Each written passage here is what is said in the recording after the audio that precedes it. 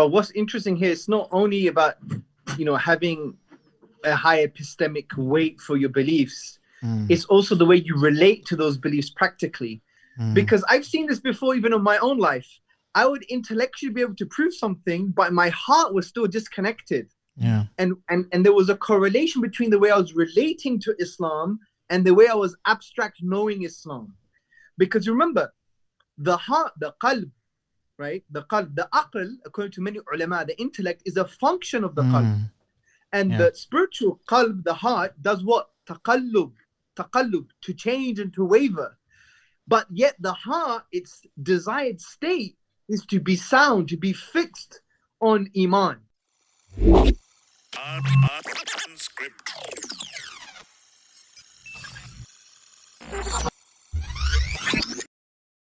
Assalamu alaikum and welcome to today's unscripted episode of the Islam 20 podcast. We have a special topic today, topic-centered podcast around the topic of shubuhat, about doubts that we'll be talking about this week on Islam 21C.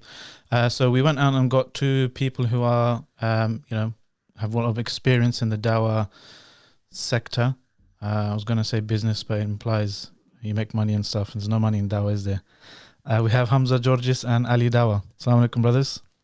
Wa alaikum salam. Wa alaikum assalam wa rahmatullahi wa barakatuh. So Hamza, you are today representing or speaking as someone who's the founding part of Sapience Institute. And Ali Dawa, he loves Dawa so much that he named his, he gave himself a surname of Dawa, mashallah. I don't know, I've never known that. Is that just a stage name or is it just a coincidence? Before I came to Islam, they used to call me Ali. And one day I was, I'm actually in Musa's bedroom. I'm in his Too much information, bro. Let me get into it. In this place, this is where Dawa, this is actually where we decided the name Ali Dawa, by the way. Me and Musa, I was thinking, what can I call it? I was like, should I call it Ali Dawow? Like D-A-W-O-W, like a wow. I've seen that somewhere. Yeah. And then I was like, nah. And then I thought, you know what, let's just Dawa. I'm Ali. And I'm planning on doing Dawa. I thought, yeah, let's call it Ali Dawa. So in this very place, it began, yeah. MashaAllah. Hamza, how did you choose the name Georges? Georges? What is it, Georges? Is that how you say it, right? Georges. No. Georges. Am I saying it right? Hamza Zotzis. No, that's wrong. You have to pronounce the T a little bit more. So you're bringing the T and the Z together very fast. So it's Georges. That's what I said. Zotzis. George. No, you said Georges. Georges. Or you could call me what Sheikh Yusuf Estes call me. He calls me gorgeous. I'm the gorgeous. Yeah. That's the appropriate sound effect for that. But mashallah, yeah. So we were just discussing before we started with the fake salams that you, as part of Sapience, you have a whole course that you're doing on shubuhat, and we thought that's going to be excellent. Inshallah, we're going to get you to write some stuff and publish it on Islam 20 as well. You've been doing a lot of research over the years on shubuhat, right? And Ali Dawa, he's got a lot of experience from YouTube and social media, speaking, interacting with Muslims and even non-Muslims. And no doubt, Ali, you come across a lot of shubuhat and doubts and stuff. And we thought this would be a nice kind of arena to test some of these theories out of Hamza's and principles in regards to doubts and shubuhat. So let's start off just by defining what we understand shubuhat to be. What is a shubha? Yes, so shubuhat is the plural for shubha, and from a linguistic perspective, it relates to something that resembles something that it's not. So, for example, tushbihu, it resembles something that it's not. In other words, a shubha is a falsehood that's dressed up as truth. As Ibn Taymiyyah, the 14th century theologian, he spoke about this, and he basically said that the reason that shubuhat, take control over one's heart sometimes is because there's an element of truth in there. Although it's based on falsity, it has no kind of, intellectual basis, if you like, right? So a shubha is a destructive doubt. Now, what does a destructive doubt technically mean from a theological perspective? It means that you're trying to deform the religion, change and distort the religion of Allah subhanahu wa ta'ala, and undermine its foundations. That's what a shubha does in essence. or it opens the door to that. And that's why one of the strategies in dealing with shubuhat is being able to make a distinction between valid questions, waswasa, and shubuhat. And we could talk about that later, but it's very important to mention it now, because a shubha is not just a question, and it's not just shaitanic whisperings, because the shaitanic whisperings, according to the hadith of the Prophet sallallahu alaihi wasallam, they are basically things that you have a psychological aversion to. You don't believe in them. You're not going to talk about them, and you won't act upon them. If you have that, that's not a shubha. That is waswasa, and the way to deal with it is ignore it, right? And the Prophet sallallahu alaihi wasallam said this is a sign of iman. So we have to make those type of distinctions. And obviously valid questions are valid questions, something we could talk about a little bit later. But generally speaking, this is what a shubha is. That's interesting in terms of the linguistic level of resemblance, something that resembles. I think one of the translations we've used in the past is specious argument. A specious argument is something that resembles a cogent argument, but there are some hidden kind of or subtle fallacies embedded in there that actually make it a fallacious argument overall.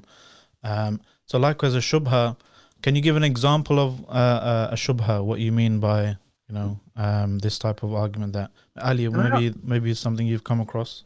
Can I ask a question to Ustad Hamza, if it's possible? Yeah, sure. In the very same topic. So Ustad, would you say, when somebody gets waswasa, so if I get a waswasa, for example, who created God? That's a waswasa. When does it become a shubha? When does it become a doubt? Because you said that waswasa and doubt are two separate things. So imagine a young person. So he's got this waswasa in his head. Yeah. Some youngsters we talk to say that they have these evil thoughts about Allah. So when does it become a doubt? Okay, this is a very, very good question, Akhi. Wallahi, it's beautiful. And it shows your sincerity. May Allah bless you. So, because thinking about these topics requires that type of sincerity, so you could bring out these type of questions. Now, I'll give you an example. I had a situation where I think it was a Skype session with a sister and her husband. And she was like a student of knowledge. She could prove Islam easily, right? But she had this shubha, right? She thought it was a shubha. And I was trying to make a distinction that actually it's not a shubha, because I said to her, do you believe in it?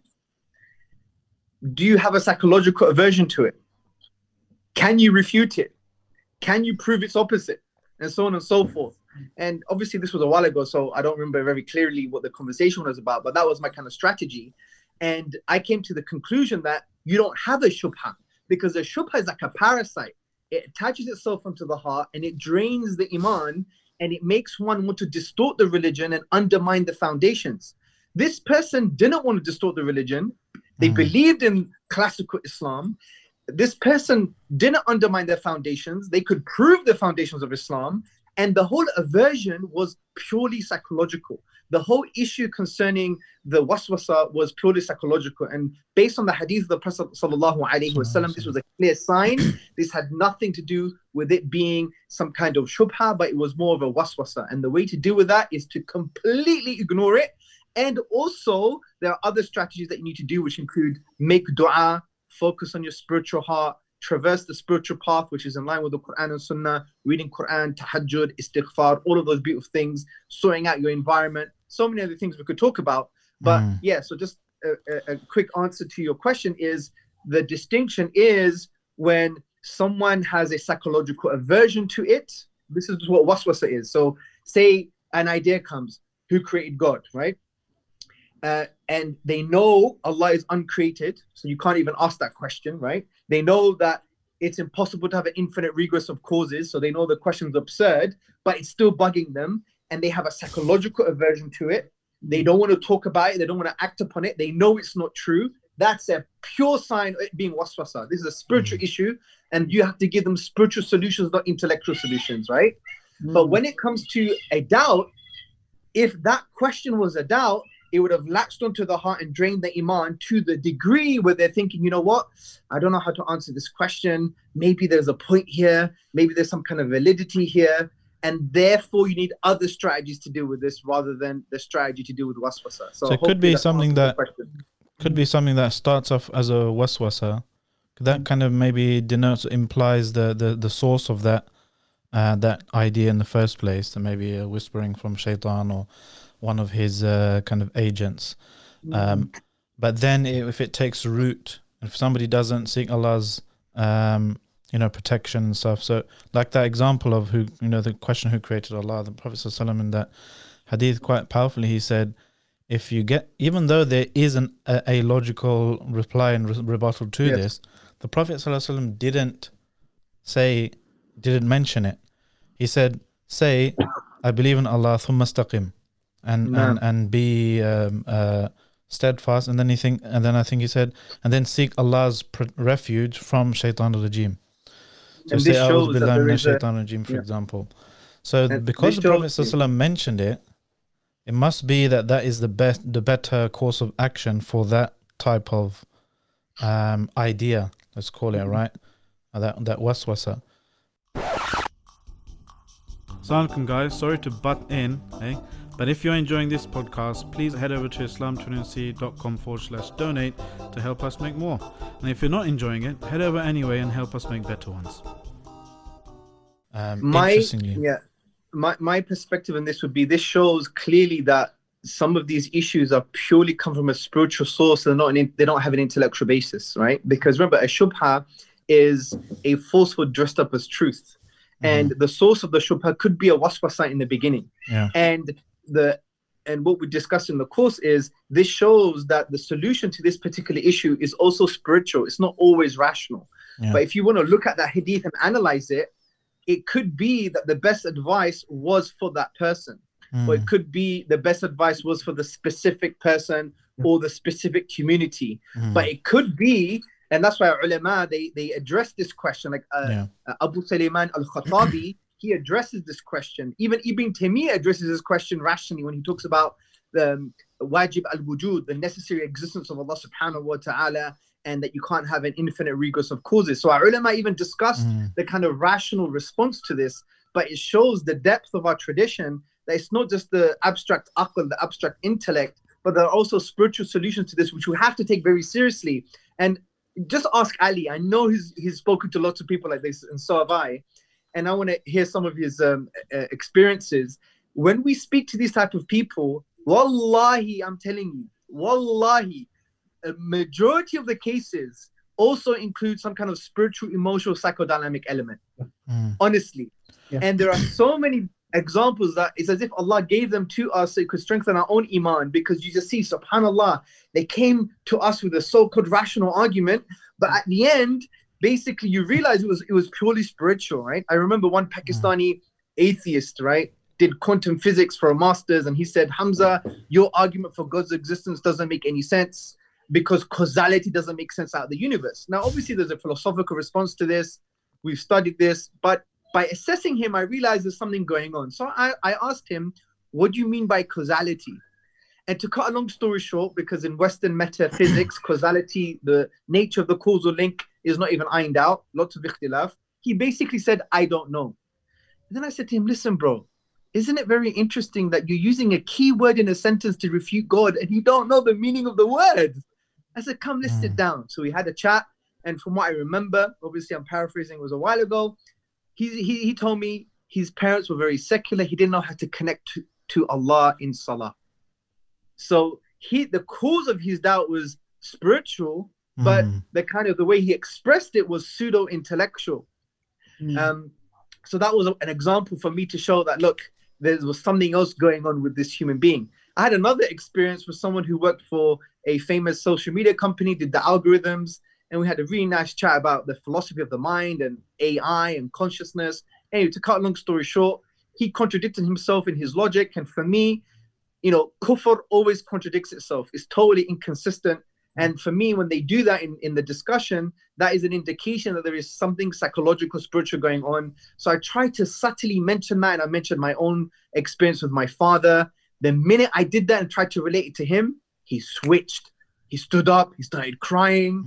Wallahi. I mean, Sabur Ahmed was in that room as well. And you should just see. It was as if it was a sign from Allah subhanahu wa ta'ala. Then when we spoke to his mother affirmed that his major issues were to do with relationships with father figures or something, right? Now, it's not always the case, but a lot of it is psychological and spiritual. So I know Ali has so many examples. Ali. Yeah, he's you know, nodding his head. I wanna see what you. no, it's so interesting, subhanAllah. You know, that's one of the things I learned from Ustad Hamza Zot. Says, I call it the pizza dawah. You know, and it's so simple but so amazing and so powerful because I went to one of IRA courses, and this is what I love about IRA. Allah bless them. And now Sapien Institute. I haven't got a chance to watch any of the videos, but I'm definitely like Sapien Institute because I get a lot of emails because I'm signing up to them, but I didn't get a chance to watch the videos. But my long-term goal is to do that. It's very interesting because you know we need emotional intelligence in dawah, and this is something where we lack greatly, and it's so powerful because sometimes we think it's a logical argument, and wallahi it's not. It genuinely is not. You know, I've experienced this firsthand in many occasions where you're like, I've broken down the argument, but it's not convinced, and you start doubting yourself, like, am I using the plot like? But you then realize there's a deeper issue, and that's why in the dawah, for example, for us like at Salam, one of our key hadiths that we use is that the Prophet ﷺ said, "I came for nothing but to perfect good character," and we emphasize on that so much because it's and that's why we set up Salam Corner in Speaker's Corner, because in Speaker's Corner it can be chaos, it can be like a chaos circus, like a circus. yeah. So we said, look, we want to move away from all this argument and shouting, and it's ego, because genuinely, if I can stand in front of Allah on the Day of Judgment and look at certain videos that I did and ask myself, was that dawah? Was it dawah? Honestly, was it dawah? And sometimes I have to criticize myself, and I look at others, and sometimes what happens is we go into the zone in Speaker's Corner where there's certain enemies of Islam. They are there, and there is a certain, sometimes you have to be firm with them. You have to sometimes. But what we do is you know, that's what psychologists say, be conscious of the subconscious mind. So be conscious of the subconscious mind. And when you're not, what you do is you apply that. Once I was speaking to a group of murtadeen, like there was a couple of them, and she was insulting Allah. And I turned my back against her. I just said, look, I don't want to engage with you. You're just rude, da da da. And after I talked with her friend came. Now, when her friend came, and I started talking to her, I had this attitude. And then I think it's on camera, you'll see. And I stopped myself and I said, hold on a second. And I gave myself about 10, 15 seconds. And this girl was thinking, what happened to him? And I said, I want to apologize, because I said, I was talking to you like I'm talking to your friend. But you're not your friend. You've just come into the scene.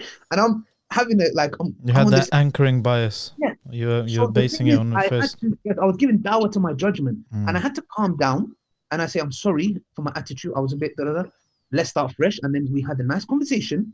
We went out to eat, me, Ustad Adnan Rashid, and a few other brothers with them, even though they were quite hostile.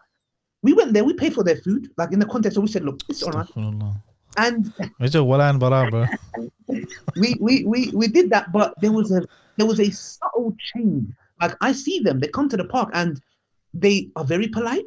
They come and how you doing? And they're like, and like the thing is, you can see simple things. Wallahi, it doesn't need to be complicated. Simple methods, just go in and say, you know what? Let's put the ego to us. That's why when I have discussions, I just preempt and I say, look, I'm not here to win one of you. I'm not here to say I'm the best. Please, I'm here to learn from you. Let's understand each other. If we don't do this and we get the ego in the way, the doubt that person have, and I think it was one sheikh from Egypt, he said that he spoke to Sheikh Saleh Al-Fawzan, if I'm not mistaken, and he said, Sheikh, what advice would you give me? He said, I'll give you two advice. He said, number one, may Allah make you beneficial to the people. Number two, when you're giving dawah, if the person opposite you is not accepting your message, leave them neutral. Don't turn them against Islam. Oh, you're arrogant, you're like this, you're like that, calling them names. We're human beings, ego can kick in. And that's why I believe simple message of just going, you know what, look, do you want coffee, tea? Wallahi, simple stuff like water. Would you like water, tea, coffee? It's strange, but it actually changes your, like you see two, was it Yvonne Ridley, who was kidnapped by, was it Al-Qaeda? Yeah. Who was it? I can't remember yet. Yeah, it's ajib. They're kidnapped, they come back as a Muslim. It logically, it doesn't make sense. You're kidnapped and you're coming back with their religion. What? So the point is this, that it shows you the power of, you know, simple emotional intelligence, and shubahat can change. Sometimes shubahat can come in different ways. Like for example, when I first came to Islam, and maybe you can touch up on this. When I heard Aisha radiallahu anha and Ali radiallahu anha had a war, I was hit. I was like, the best companions fighting each other. It was a shubahat. Like I was like, how is this possible? And do you see doubts come in different forms? It's not always logical. You'll hear people saying, you know what, I left Islam because I always see Muslims fighting. And you're like, that's not really a doubt, actually. And this is where emotionally, and I was speaking to one brother in the park, and I interviewed a sister, and the sister said, this brother or these brothers were the reason I left Islam. And I was saying to the brother, look, maybe we shouldn't do this. And his attitude was, bring her here, I'll make her accept Islam. And I was like, subhanAllah, firstly, it's a very arrogant statement. Bring her here, I'll get her to take a shahada. And secondly, he didn't realize and acknowledge that the doubt wasn't, he was saying to me, was it what, about Aisha's marriage, about this? I was like, it's about none of them. It's about the unnecessary infighting. He couldn't grasp it. He was like, what? So, Ustad Hamza, do you think that kind of doubt, how could we deal with that kind of doubt? Like, well, it's... Yeah. Ali, I mean, Jazakallah, may Allah bless you, bro. And may Allah subhanahu wa ta'ala increase you and protect you. Ameen. And your development throughout the years and ages has been inspirational. And I'm not just saying this just to praise you. I'm saying it just as an encouragement. And I think thank you and people like you, mashallah, who's helping. Don't be silly. So what's beautiful is this, you know, what you've said to me reminds me what Allah says in the Quran in Surah Fussilat in verse 34. When Allah subhanahu wa ta'ala says good and evil are not the same, repel by that which is better, and between two people there's hatred, it will turn to intimate friendship. Now Allah doesn't follow the Arabic word repel by direct object here, so it could mean repel anything by that which is better. And the ulama say, generally speaking, what is better is responding with virtue and responding with beauty. So be a person of virtue and be a person of beauty. Now what's interesting, that's ayah 34. Ayah 33 just before is about da'wah, the holistic vision of da'wah. When Allah says, and who is better in speech than the one who calls to Allah, does righteous deeds, and says, I'm one of the Muslims. So you call to Tawheed, you become a person of Tawheed, you do righteousness, and you link your actions to the fact that you submit to Allah subhanahu wa ta'ala. What you said is a reminder of chapter 41, verses 33 and 34. And it is so critical for us to realize this, because we think that we have broken the kind of divine code for hidayah. We don't. Allah's guidance is based on His infinite wisdom, which we cannot access by virtue of our own limitations, right? And we think that rational arguments and winning the debate is going to win someone over. No, it's not the case at all. I would even argue, do a sociological study on why people accept a religion, specifically Islam. It's not only going to be rational arguments. A lot of it is going to be spiritual. A lot of it is going to be emotional, psychological, behavioral, social, environmental, and all of these other factors. So it's very important to be a person that you want others to be. It's very important for you to as Aisha said about the Prophet sallallahu alaihi wasallam, to become a walking Quran. We need to internalize these values, and they are expressed in the way we relate to other people. Because, you know, when you have a conversation with someone and you do it in an egoless way, that you're committed to their well-being. Wallahi, I've gone to psychological type courses by non-Muslims, and they're genuinely committed to my well-being.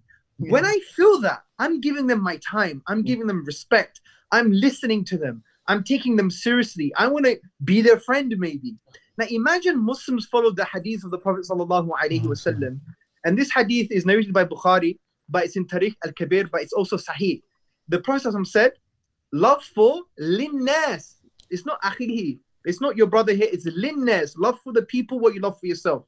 And you know the other hadith in the Arba'in of An-Nawawi, which means love for your brother. But An-Nawawi said this means insaniya in general, humanity in general, from the point of view that you want goodness for people and guidance for people. And the Maliki scholar Ibn Taqiq al-Eid, he said something very similar. So Muslims should be committed, and listen to this, Muslims should be committed to the well-being of all people, which is a sunnah. And this includes you want goodness for them and you want guidance for them.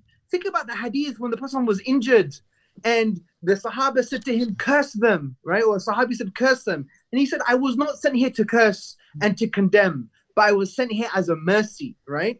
Now, this is not us being soft, because let me tell you something, bro. From people like me and you, and I know you're from the Hackney ends, I've seen you around there before. I'm from Hackney, brought up in the 80s.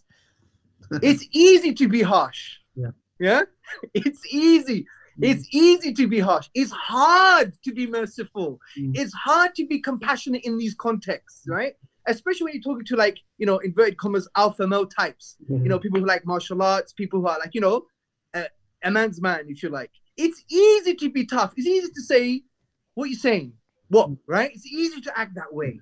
But it's very hard to hold it down for the sake of Allah subhanahu wa ta'ala, to really say, no, I'm committed to this guy's well-being because I want this guy to be freed from the hellfire. I want him to have a good life in this life and in the akhirah. And this is a prophetic sunnah. So the point is, you know, when people sometimes accuse me, Ali, you're too soft, Hamza, this, that, and the other. I'm like, do you know how easy it is to be a bit harsh? Do you know, sometimes to hold your tongue and not to say what you want to say? You have to really want to create awakenings within people. Now, obviously, you can't be soft all the time. Because if you look at, for example, the Prophet Musa alayhi salam, Allah says to him, speak softly to Fir'aun, the worst creature, layyinan, softly. And Imam al-Qurtubi said, if, you know, Musa alayhi salam had to speak softly to Fir'aun, then imagine how we must speak to anybody else. But when you continue the narrative in the same chapter, Musa then gets a bit assertive. But that assertiveness is still based on mercy. That assertiveness is still based on a sense of rahmah, because he wants that person to awake, to be awakened, so they know the reality of Allah subhanahu wa ta'ala, that he's worthy of worship, right?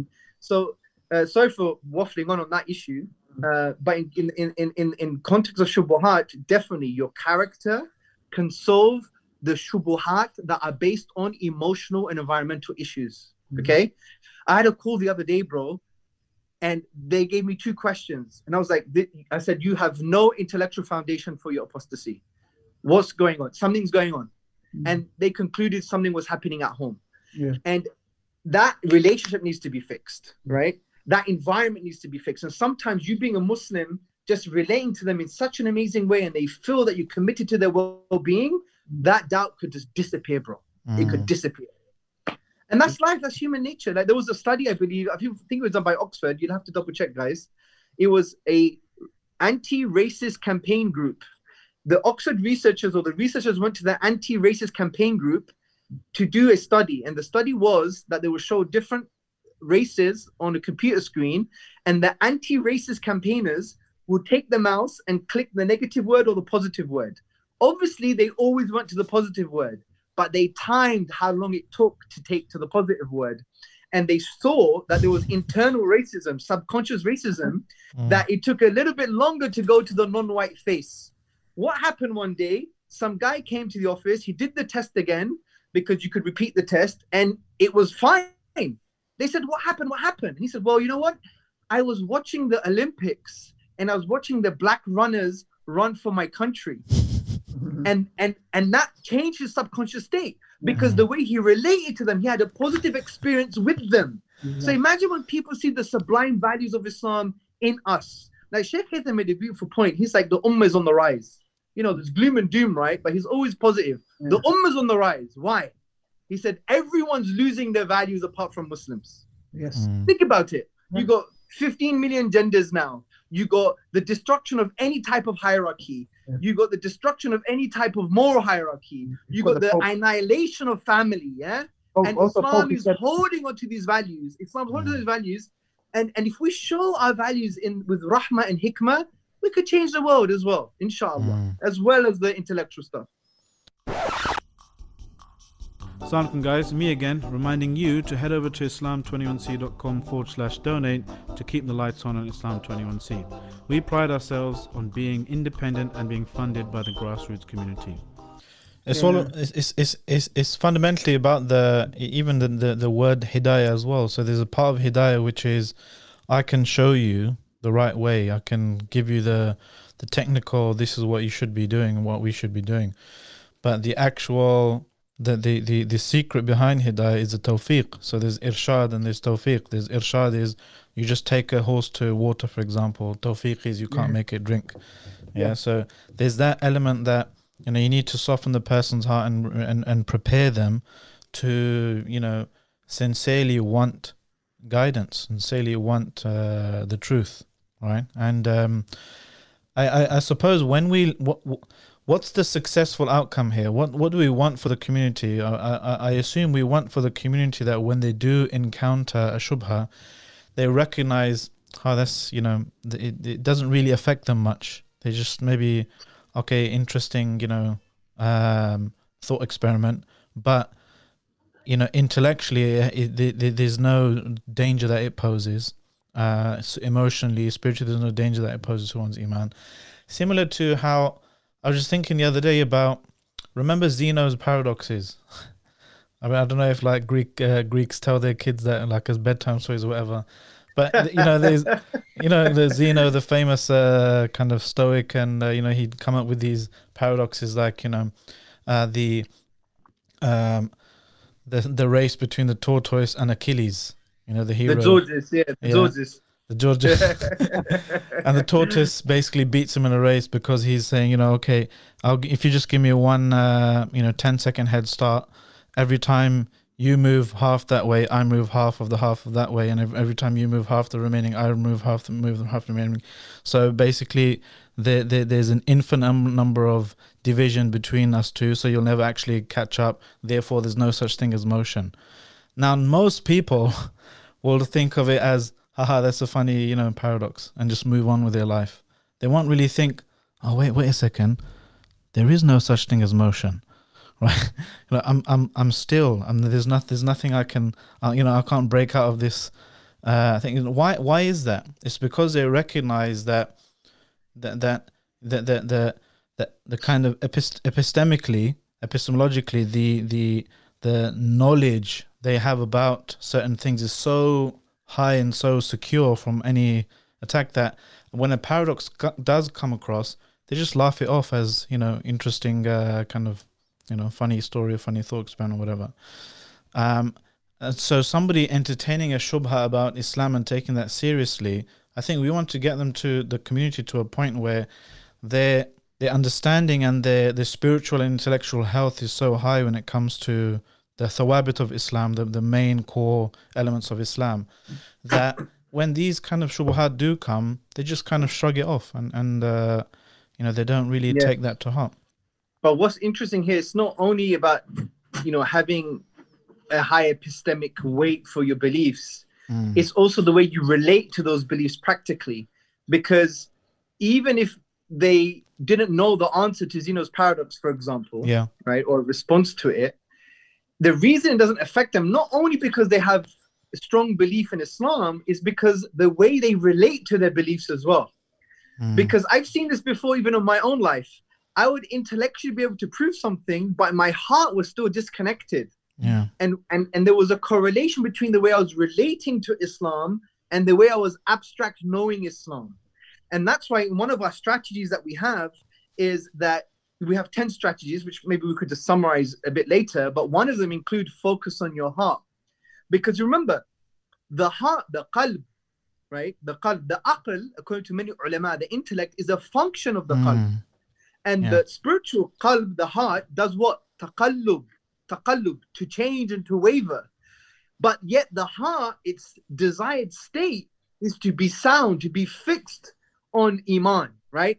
According to the ayah in the Quran, when Allah says no one's going to be safe on the day of judgment except the one who comes to Allah with a sound heart. And you have the hadith as well, I think it's in Sahih Muslim, that there is a morsel, there's a lump of flesh, and if it's sound, the body is sound, and that is the heart. So the heart, the qalb that does taqallub, that changes, has to be fixed on iman, has to be sound. So how do you do that? And with the dhikr of Allah, does the heart find that rest? So this is so what we recommend people to do is you must do your morning and evening afkar and your du'as. You must make dua in general. Look, Ibrahim alayhi salam, he was the master of annihilating idol worship. He was a destroyer of shirk. He made dua to Allah that him and his family are away from shirk, right? The Prophet sallallahu alaihi wasallam, Habibullah, the love of Allah, he would make dua to Allah subhanahu wa ta'ala that his heart is fixed on iman, right? Fixed on his religion. So these things are, if the best people to have walked this planet are wary about this, imagine us. Make your dua. Look at the Sahaba. I think one Sahabi, he noticed 30 Sahaba being worried about nifaq in their hearts. Subhanallah. Subhanallah. So this means, so make dua, dhikr, make dua, recitation of Quran. It's a shifa.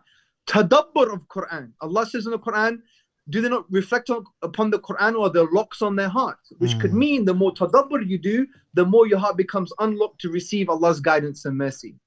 Do the subligatory the prayers, and so on and so forth. So you have a spiritual program that is unique to yourself that you could do, even if it's a small change, and that would help your spiritual heart and help you keep it fixed on Iman. So one of the strategies is to focus on your heart and to also make dua. But another strategy, for example, we strongly recommend is your environment. Now, if you look into the spiritual inner sciences of Islam, tazkiyatul nafs, whatever you want to call it, the type of spirituality in line with our classical tradition, our spiritual masters, the Quran and Sunnah, you will see that the major advice to deal with the major disease of the heart is what? Your company. Yeah? Yes, you can focus on spiritual solutions like dhikr and, you know, wearing basic clothes and not eating too much. That's all great. But the foundational one is be careful of your friends and your environment. You will be upon the religion of your friends, okay? You be with those who you love. If you go to a blacksmith, you smell of a blacksmith. If you go to a perfume smeller, you're going to smell of perfume. Why does Allah mention the dog in the people of the cave? Right? Ibn Kathir questions this and he answers this. And basically he's saying that the dog happened to be with the pious people and Allah saved them and the dog. So if Allah could save a dog because he's with good company, imagine what Allah could do to your life if you happen to be with good company, right? This is not only Quran and Sunnah, this is also sociological evidence. The famous 1950s, I think, psychological experiment with Solomon Asch and the lions, right? Your peer pressure can affect the way you see truth, right? Yes, there's, you know, discussions around that study, but there are many, many studies even today in I haven't come across that. What's that one about? Well, from what I remember, basically, peers were told to look at a line and to point out which line is the longest line. And then after they were brought together and then say there was 10 people, 9 of them were told to say something different, to lie. And the guy who felt that this was the longest line and that everyone else agreed with when they discussed it individually, but because this was set up, there were stooges, there was pressure, right? Peer pressure, because there were peers, I believe. People need to check for this Muslims, out. they even get even more peer pressure. Yeah, very funny. So let me just finish on this point. So what happened was he ended up, I believe, saying the wrong thing. So what he saw as truth changed because of his environment. And double check the full narrative of the story. I forgot it now, but it's something to do with that. But even if you study things like normative social influence, informational social influence, lots of studies in social psychology, your environment has an impact on your cognition, on the way you see truth, right? So that's why we say you have to really sort out this environment, your friends, even your family, your immediate circle. Because when you look at things like informational social influence or normative social influence, these are things that shape the social norm. Informational social influence is that all human beings have a need to feel certain. If they can't get that certainty from the immediate group, like the Muslims, the Muslim community, they're going to go to the dominant group, the secular, if you like, or neoliberals, if you like, or liberalism or secularism, to try and get that certainty. Even if they can't intellectualize it, because it's a bigger group, they'll go to them. And that's why we have a duty to make sure that we provide certainty for our community. Another aspect is that's huge. That's immense. Ali, you were going to say something. Let's bring Ali in for a minute. Sorry. No problem. Sorry. So no, Ustaz, don't finish it. Yeah, so the normative social influence is that we have a need to belong. And if our youth or our Muslim community don't belong with the Muslim community, they're going to try and get that belonging outside of the Muslim community, and they would adopt ideas of the un-Islamic community, even though they don't really believe them to be true. And that's the power of belonging. That's why some of our youth who may dress a bit different, they may speak a bit different now, they may not look pious, but they love Allah. You bring them in your community. You bring them and you hold them tight. You don't judge them, yeah? You have mercy on them. You allow them to express themselves within the parameters of Islam. you know, even if they're a bit quirky or a bit different, so what? You know, we don't have an ethno-religious cult. This is Islam. It's not you have to wear sarar kameez and have a topi and eat biryani. That's not Islam, right? So you have to hold on to these people into your community, you know, because if you don't, they're gonna go elsewhere if you don't give them a sense of belonging. Jazakallah Ali. Yeah. Carry on. No, yeah, it's so true, you know, and like you mentioned about the study that was happening, because that's like a form of shubahat, because that person was in doubt. It's the truth was distorted as something that is not. And when he's looking at, he's saying that line is longer. Everybody's pointing at that one. You know, I don't want to look stupid, and this is one of the reasons a lot of young Muslims fall for it, because they're thinking this whole Islam thing backdated, like they're insecure. So when they're looking at secular science and this, it's just popularized ideas. Well, it's like fashion. I want to be a part of that. It's like that. Well, it's that's how it is. I want to be a part of it. You don't understand it. You don't know, like Ustad Hamza's daughter said when that guy was talking about causality. He doesn't know what on earth causality meant. But he was just like, well, it sounds cool, you know, and I seem like I'm talking sense or whatever. But he didn't have no idea, and it's a sense of belonging, and it's like that. And doubts can look like, for example, the Prophet sallallahu alaihi wasallam. There was a man who came to him, and he said that, "O Messenger of Allah, we think about Allah and you things that would rather fall from the sky and be eaten by birds." And now, a lot of the times when people think that, they're going to be thinking like, you know, I'm a bad person. The Prophet ﷺ said, well, praise Allah. Can you imagine it? If you go to the Prophet, I have so many doubts. Then praise Allah for what doubts? Or it's the waswasa. Well, the Prophet ﷺ, the fact that Shaitan's whispers his plot has dropped to a mere waswasa. So the thing is, it's like very, very important. It's a sign Shaitan is more desperate, that he hasn't been able to convince you to do serious shit. All he can do is give you these whispers. Exactly. And I was speaking to my teacher. You know what Allah says in the Quran? Indeed, with hardship comes ease. Very indeed, with hardship comes ease. Yeah. And I asked him a question. I said, Sheikh, if that is the case, if with hardship comes ease, isn't the opposite true? With hardship comes ease. Verily, with hardship comes ease. Therefore, if with hardship comes ease, that means with easeship comes hardship, if that makes sense. Yeah. So when I look at today's situation that we have, for example, psychological issues and mental, etc., and Allah subhanahu wa ta'ala tells us that this Quran was not sent to make it hard, our lives harder on us. But what we see is we live like kings.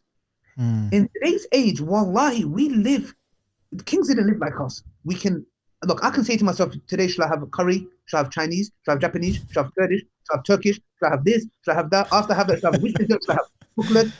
Somebody will be like, yes, all of the above. Yeah. After that, I know I'm going to go and have a bath. I'm going to stay in the bath for 4 hours.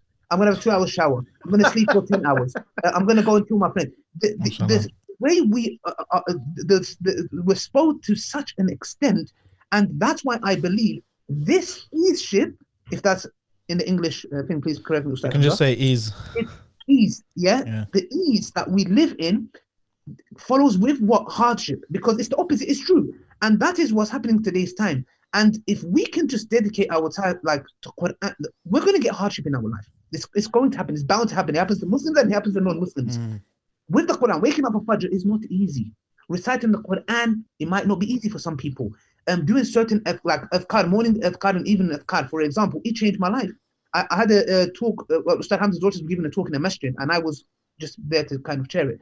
And I was talking, and one brother sent an adhkar up to me. I'm in the dawah, yeah, and I never used to do my adhkar. I'll be honest with you, this is a learning curve. And with me, I used to disregard it. I was hit so badly, like only certain people that are really close to me knows. I was bombarded, like literally, and I was hit left, right, center. I felt as if I was in a ring with Mike Tyson and I was getting knocked out, like left, right, uppercuts. And why? Because I never used to do my adhkar properly, yeah? And that's why when Allah says, indeed with hardship comes ease, yes, these things are hard to do, but the ease that will follow is worth it. So you have a choice. Either you go through what Allah has, like for example, the cure Allah has given to you, either you get that, so when calamities hit, you're ready. But what we do is we live in a time, fast cars, fast hand dryers, Amazon Prime, everything's fast. So we're programmed to, I want instant, yeah, instant. So you can order Uber Eats if you're hungry or whatever, quickly. And we're not created like that. And that's the reason why, for example, a lot of people just shubahat and they just get affected and it impacts you. So it's like subhanallah, it's the cure is from Allah. Wallahi, you can see it, and so many people, so many youngsters we see, and you know, it's sad. Yani, the cure is in front of you. And oh yeah, one thing you mentioned, Ustad Hamza, is about dua. So powerful. I bought a new wardrobe for my wife, and I was fixing it. Yeah, I was by myself, and I like doing this. Yeah? So I was fixing it, but the Husband legs. of the year. I was fixing it, yeah, and I can remember at one point she was having a go at me. You don't know how to do it. Should we get help? I was like, "What do you mean get help, man? I'm doing quite well here." But the thing was, the legs. Like this IKEA instructions literally have no words in them. It's that easy. Yeah, so kind of. But I was fixing it, and the two legs at the bottom. You know, you get that wooden thing that you put in between. Yeah. Yeah. It holds it. I think it's called a butt joint. Whatever it's called. Yeah. And I put it and I did the top bit, and then the legs broke like that, yeah. And I was so annoyed. I was like, subhanallah, I need should have got someone who knew what they were doing to help you out. And I came to a realization. I said to myself, this is a wardrobe. Now, logically, what do we think? It's a wardrobe. I need a screwdriver. I need this machine. I need that, and I can do it. Something so small. You asking for Allah's help in something so small. Like in your head, you're logically thinking, no, I need these tools to do it. Wallahi, no. And I said, oh Allah, help me, make it easy for me to do it. And a simple idea came to my head. I said, look, the legs are broken. Go to IKEA. Now, some people might be thinking, okay, well, it's not like rocket science, but at the moment you don't think of it. And I just got a few these screw things, and I just screwed it back on, and it was made so easy. So sometimes what we think is logically that everything has to be logical. Everything I can, if I want to go and get takeaway, I have to jump in my car and go. That's true. But asking Allah's help is fundamental. It's so important. Don't belittle it. Anything little, small or big, ask it. And this is what we lack. And maybe it might come from a area of low iman, but whatever you're in, if you get a doubt, ask Allah for help. Oh Allah, help. Yes. Yeah. So, Okay, wicked. So Hamza, you're mentioning the different things about shubhat. We talked about the definition. We talked about how it's not just a cognitive thing, but the human being is different angles. The human being is the emotional, the spiritual, the physical, the cognitive, and subhanAllah, iman as a qualitatively. Iman is all those things, right? Iman is qawl and amal. Iman is your actions as well.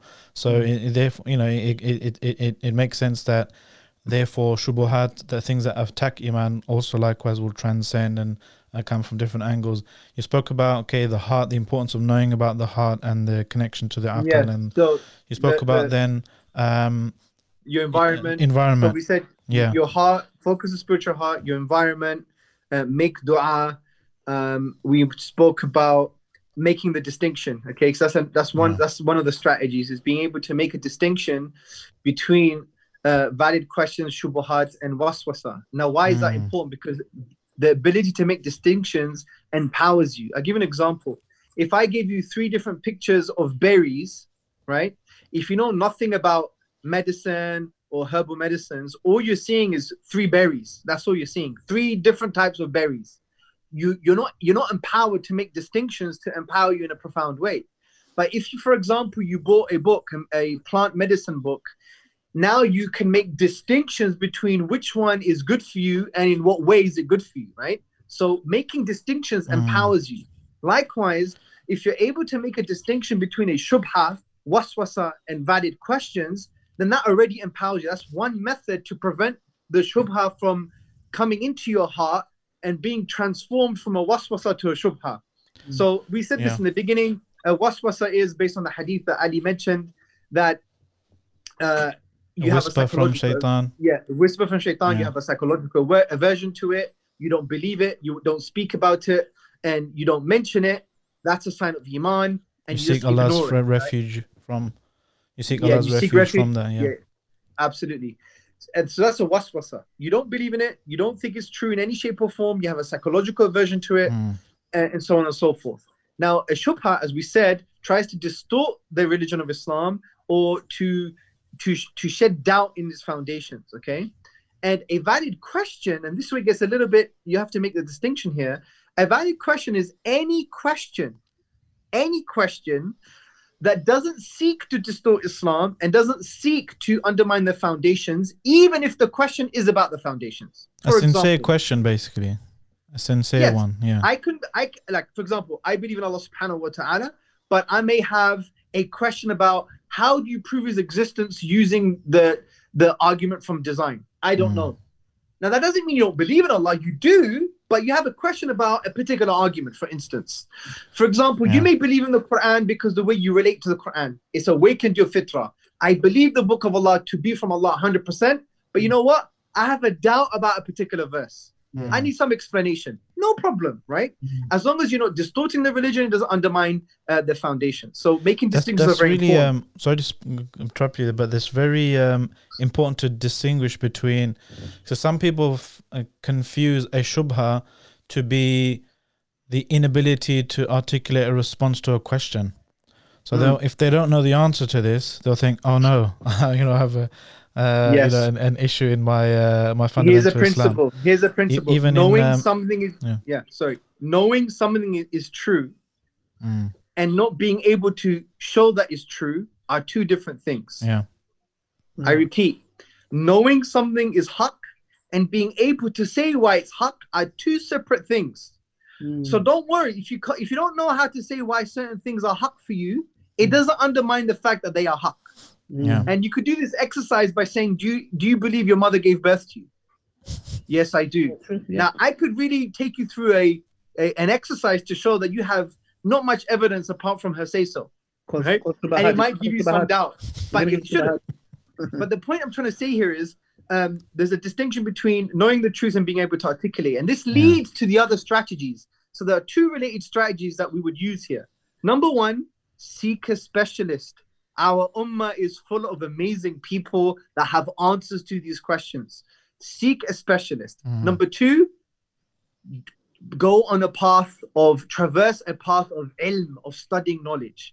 Let me give an example. A very famous shubha that comes from apostates, Muslims, everybody. Women get half of inheritance. Allah is unjust. The most ridiculous. It's like ridiculous. So I had this question, like I think it was earlier this week. Yeah. And I basically said, look at this. First and foremost, don't impose a liberal paradigm on Islam. Let Islam speak for itself. Yeah. The Islamic model or social model is that everything is interconnected. We have a holistic view on the world. And when it comes to inheritance, there are two main principles. Number one, the closeness to the deceased and your hierarchy or your social responsibility. And this is why in some cases, actually, according to the fuqaha, around only 4 cases do women get less. But people don't know, around 16 cases, women get more. Women get more. 16 cases, women get much more. Yeah. So, and the funny thing is, when the man gets more, say, for example, there's a brother and a sister, and the father passes away, the sister will get half of the son. They think it's unjust. No, it's not unjust because, okay, they're both close to the deceased, but one has more of a social responsibility because in Islam, when the father passes away, the elder son has to take care of his sister, which means what? Food, shelter, clothing, makeup, this, that, and the other. So his excess money that not he's makeup, got, you know what I mean, right? For her husband, I just don't know, those three. At home. Hey, the point I'm trying to say is, the Sharia police is here, but it was mubalagha, it was hyperbole. But you get the point, yeah? It's more blagala. The point here is his so-called excess money from a little bit more inheritance is going to her anyway. But does that answer? And if he doesn't do it, sorry. Does that answer fix that person's problem though? But this is how you should answer it. This is the point. So when you show them that, number one, they don't know the Sharia. Number two, they don't understand the holistic nature and the amazing values and the social model of Islam. What you expose is an ignorance, and that allows you to continue a conversation if you do it with sensitivity and emotional intelligence to realize something else is going on. Because wallahi, if that was the only issue that you left Islam, couldn't you Google an answer? I mean, for God's sake. If you want to go buy a mobile phone, you at least check, like, you go to the compare the market dot whatever, right? You compare different phones. And for this, you just listen to your mate. there's something else going on. It's about peer pressure, maybe something's going on at home. But the point is, when you do traverse a path of ilm would always annihilate doubts. Always annihilate doubts. And even if you're not satisfied with the answers from the Islamic intellectual and spiritual tradition, then that is an indication that you either don't agree with some of the assumptions that Islam holds, and also that there's something else going on in your life or within yourself that needs to be resolved, and it has nothing to do with an intellectual answer. So, but related to this issue, what we talked about, two main strategies are, number one, seek a specialist, and number two, traverse the path of ilm. Another strategy that is related to this is critical thinking. Wallahi, sometimes my son, he asked me a question about theological issues, right? And what I try and do is I ask him, if you had to ask yourself this question, how would you answer?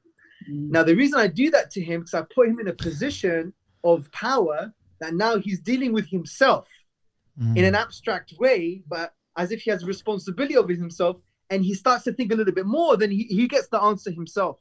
So it's a powerful way of teaching people how to critically think, or how to basically resolve their own problems intellectually, but just asking him the question, like, well, how would you answer that? What would you say to yourself, right? What would you? Oh, well, this will be my answer. Okay, and then this, and you probe a little bit further, maybe ask a few questions. It's like a Socratic method, right? A Quranic method, and then it brings out the truth. Many of our youth and many of the Muslim community, they don't know how to critically think. And the Quran is full of critical thinking. The Quran is full of examples concerning shirk, concerning the creation, concerning the rububiyyah of Allah, the uluhiyyah of Allah, full of critical thinking, evaluating and assessing a reality in the most profound way and providing a response. The Ibrahim alayhi salam, for example, so many examples in the Quran and the Sunnah, even in our intellectual spiritual tradition.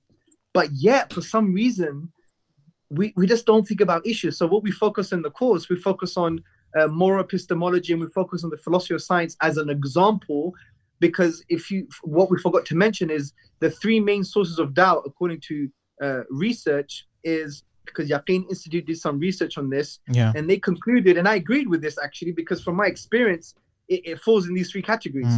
Number one, I think it was philosophical and scientific doubts. Number two, moral and ethical doubts. And number three, trauma, like, bad experiences, bad relationships, whatever the case may be.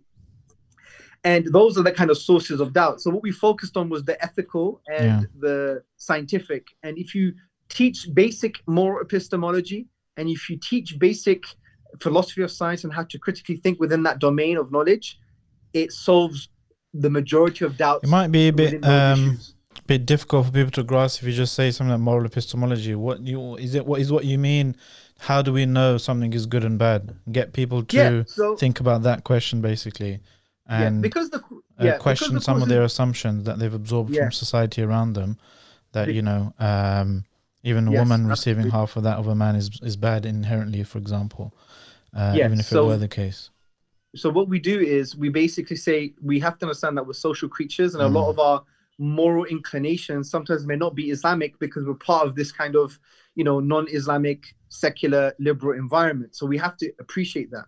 But at the same time, when you talk about moral epistemology, we just try and we articulate in a basic way, then we go a little bit more deeper. But the basic thing is this: who has the right to draw the line and where, right? So you just say, right, when you think about Allah subhanahu wa ta'ala, you focus on his names and attributes. Allah's names and attributes are maximally perfect without any deficiency or flaw, right? So Allah is Al-Bar, he's the source of all goodness. He's Al-Rahman, he's the merciful, he's Al-Hakim, he's the wise, and so on and so forth. So when Allah commands something, it's going to be in line with his infinite wisdom. He's the source of all goodness, and so on and so forth. And just like what Allah says in Surah Al-Baqarah, you may hate a thing that's actually good for you, right? So what we say is, who is the moral authority, even intellectually? Well, it's definitely Allah subhanahu wa ta'ala. It's case closed. It's a case closed. And then obviously after that, we unpack other issues within that field. But in a basic way is, who has who draws the line on where?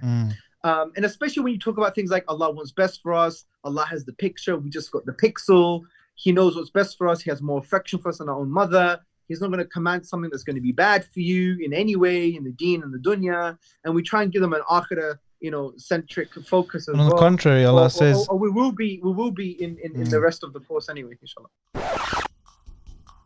Assalamu alaikum guys, last reminder I promise. Head over to islam21c.com/donate to help this movement get to the next level. So we have genuine, high quality media articulating Islam in the 21st century and developing confident Muslims impacting the world for the better. Well, I mean, Allah says that if the truth were to follow your desires, there'd be chaos. Absolutely. And if the Prophet ﷺ were to give you what you wanted, it would end up harming you even more, in Surah Al-Hujurat, subhanAllah. Yeah. So, the philosophical / scientific shubuhat, source of shubuhat, and the moral ethical, and ethical. And the other one is trauma. Yeah. So the trauma, we have a separate effective strategy to deal with that. And we try and teach people the following. Stand in the possibility that the meaning you're giving your trauma, whatever it is, the meaning you're giving your trauma can be changed. And if you could get someone to stand in that possibility, it's so empowering. And what we try and teach people to do is to give the meaning Allah has given your trauma. Okay? Or the meaning that Allah wants you to give your trauma, which is such an empowering experience. And obviously we make a caveat, we're not psychologists or cognitive psychologists here, psychologists. But the point is, even in cognitive psychology, this is what they do. They get people to stand in the possibility that you need to change the meaning that you're giving your trauma. And it's such an empowering experience. And from an Islamic point of view, when we get people to give the meaning that Allah wants them to give to this issue or to this trauma, it can fundamentally change their trauma and therefore change the way they see their life through that traumatic experience, and it would change their perspective on Islam. And it's a very, very powerful experience. Sounds like a very important course, this webinar series. I'll check it out. Put the link in the description below, inshallah, as well. Inshallah, we'll write something about this as well. Yeah, definitely. Ali, what is your experience on the stuff that you get sent to you? Any messages from Muslims going through shubuhat? What kind of plan of action do you do? Do you just send them all to Hamza, or do you respond to them yourself? Yeah. Ali is well. That's what I used to do sometimes. I was like, you know what? Just tell them to call Ira. Yeah, I have. Like, for example, that's what's really good about in the Dawah scene, because you have different people with different skills. So, for example, if someone comes to me with evolution, you better go see Sabur. So different people, like, alhamdulillah, like, you can say, okay, go watch this video, etc. So we use the alhamdulillah. Our Dawah is not just like, okay, the answer has to come from me. Yeah. Sometimes we acknowledge and say, actually, this video here, Prophet Muhammad Hijab, he actually just watched that video. And that's what we try to do with these videos and stuff like that. It's something that's out there, and we just say, look, watch this video, and it works. SubhanAllah, sometimes. But it differs. There's different kind of doubts about, be it like predestiny, which is a lot of people ask about predestiny. It varies from haram relationships or going through. It's so vast. You're a bit like a doctor. Like a spiritual doctor. And like doctors save lives, and we try to save souls. That's what we try to do. So it's good. Like, you try to diagnose, and you need to be very careful as well. How you deal with certain situations, because it's very delicate. So, like, personally, my experience different. Like, sometimes we sit down, we eat, we have long conversations, we talk to someone, and a lot of the times, because we live, like I said, in this fast cars, everything is fast. Sometimes in the Dawah we look for fast results. Like, I saw you had like a really nice fast white Range Rover or something, or red Range Rover. Yeah, if you haven't seen that video, please watch it. You made it in life. And the thing is, sometimes we speak to people like 4 or 5 hours, and they don't change, like, in the context, and you can't be like, okay, why? I gave you my 5 hours. What are you talking about? But even if you neutralize someone's maybe animosity, that's a wise goal as well to have. Exactly. Let's suppose they didn't change at all. Sometimes we have this thing of like, I need to get shahada. If I got shahada, I've done dawah. It's ajib. Like, for example, people come and say, oh, brother Ali, how many shahadas did you get? Since I've been doing dawah, free. Yeah, free, brother. Oh, three martyrs. there must be something wrong with his dawah. The question is this: we shouldn't be out there like, yeah, take a shahada, and what do? We leave them. Yeah, Allahu Akbar, takbir. Okay, bye bye, brother. When you need me, yeah, don't call me. It's sad. Send them to Sapiens. Yeah, but Ira had Yeah. for that kind of stuff. I send him straight to Ira because they have something there, and I'm like, look, go there. They send you the booklets and what you need, etc.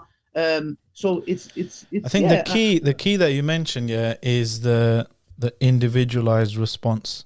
That is so important because, I mean, for some people, actually answering their shubha will ruin their life. It would give them, maybe they have OCD, for example, and in you engaging that issue or answering the question technically correctly may make their cycle of OCD or anxiety even worse, you know. And our Sheikh, he warned us about this as well, in terms of, like, if somebody asks you a really kind of obvious question, you know. One brother once asked me, I work in a restaurant and, you know, my job is XYZ, but they serve alcohol. Is my income halal? And alhamdulillah, I didn't answer it because I spoke to our Sheikh later, and he said you have to be very careful. Some of these questions, people are like beating themselves up. They have these wiswas, they have this OCD that if my income is haram, then my food is haram, my children eating haram, and then my salah is not valid, and this and that, and I'm not even Muslim. So some people could even be, you know, if you give them the technical answer for something that's correct, they may end up, subhanAllah, committing suicide or something, because you've just fueled that cycle of emotional and kind of a descent. Yeah. So it's very important to have that individualized response, to see how someone's reacting to certain cues and see their body language and stuff. And that's why I think the whole automated or large scale answers to these things are very problematic sometimes, that because you don't know who's going to watch a video or read an article or listen to a particular podcast that's dealing with a specific issue. And it's a tough one, because you want to get some information out there, but then again, you don't want to, you know, you don't want the wrong people who are going to take that and, you know, get worse from that. How do you kind of, I don't know how, I don't have an answer to this. How do we strike that balance? Yeah. But just to touch up on what you just said, it's very important, because there's a statement from Ali radiallahu anhu. He said, don't tell the people what they're not ready to hear. Do you want them to disbelieve in Allah and His Messenger? Yeah. And I think the Shaykh Salih Fawzan, he gave an explanation. Like, he was saying, for example, this can work in two ways. From what I remember, it can be that directly you say something, about I don't know, a specific hadith, you know, and that person, the shubhat can enter their heart because they're not ready to, they're not ready to take that, you know. And in another way you can cause them doubt is because they might come and, you know, reject and be like, no, that's not from the messenger, and you're like, whoa. So you see how you can attack it two ways. What you're saying could cause shubhat in their heart, and secondly, they can fall into disbelief, like by saying, no, I reject that, the messenger, etc. So it's such a delicate situation. It's like you're like a pharmacist, somebody coming and saying, okay, which medicine? Okay, and you need to diagnose them first. Okay, let's hear you out. Sometimes you need to let them, you know, talk less. Sometimes we need to talk less, and listen. Okay, tell me, you know, listen, diagnose. Okay. We understand what the problem is. You know what problem is?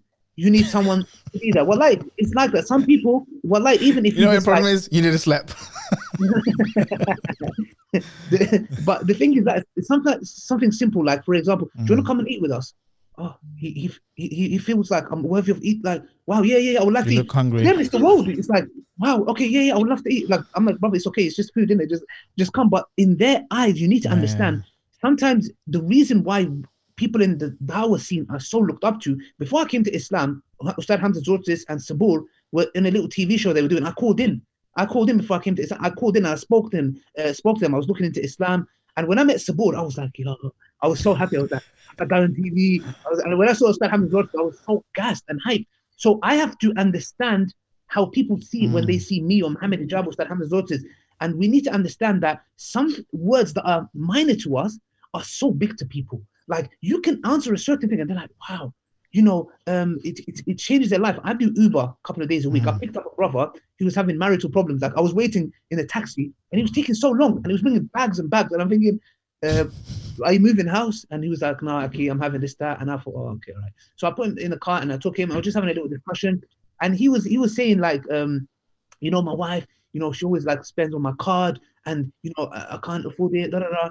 And I just thought something simple. I said, Aki, why don't you try this? Why don't you say to her, look, my dear wife, change your PIN number. Like, for example, like my cap is, for example, 150 pounds. Oh no, this is what he said. He said that she would spend money and he would question her and she would get annoyed. Why you keep questioning me? I said, look, say to her, I work, this is what I can afford. 125 pounds a week, argument's sake, yeah? Give it to her. She wants to spend that in 1 day, in 20 seconds, irrelevant. At least she knows the cap. You don't need to question her, pester her every time. And wallah, he said, I never thought of that. I said, Aki, go back to your house, apply this something. If it's, because sometimes you're thinking in your head, should I say this to him? It's maybe stupid. And Ali got two journeys out of the Uber from that conversation.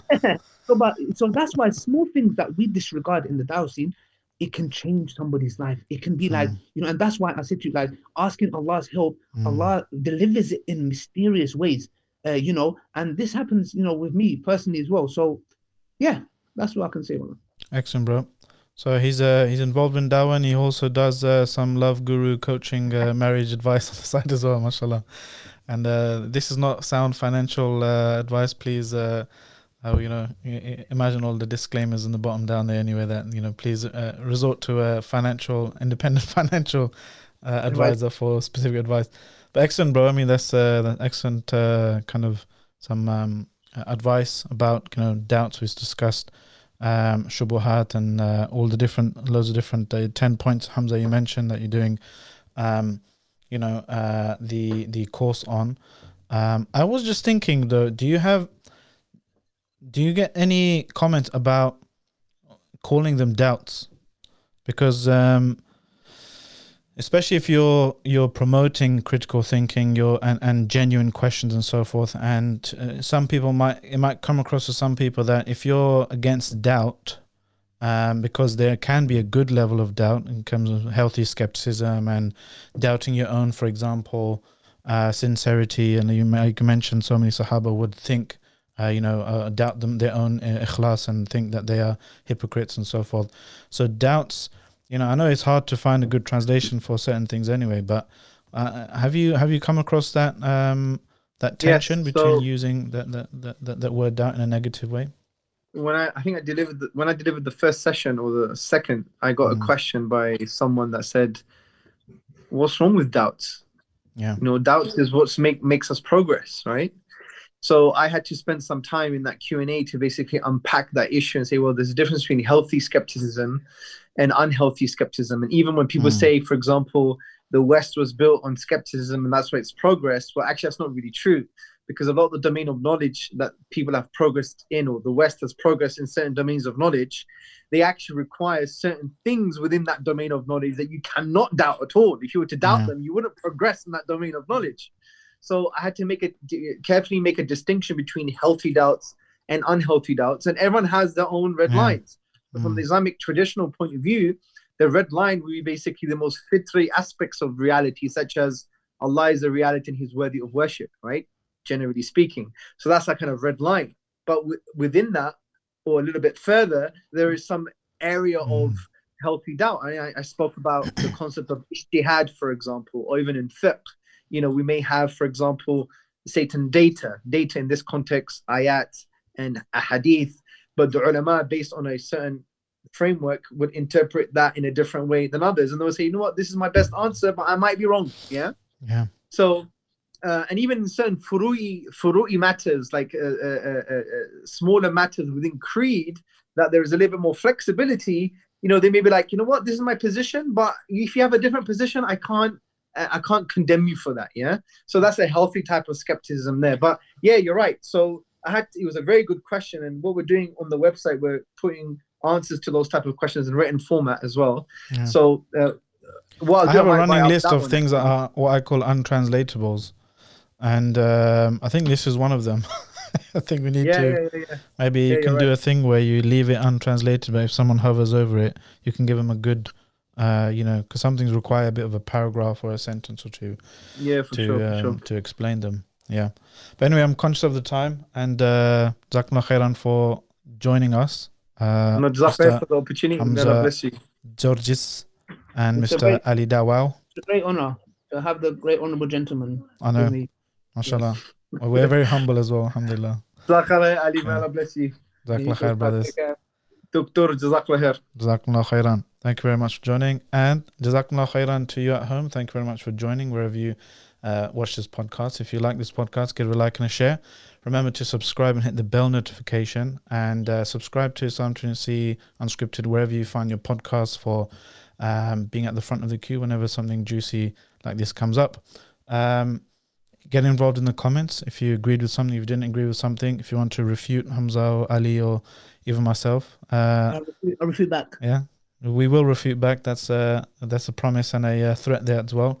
But yeah, from myself, Hamza and Ali and the rest of the Islam Trinity team, Assalamu alaikum wa rahmatullahi wa barakatuh.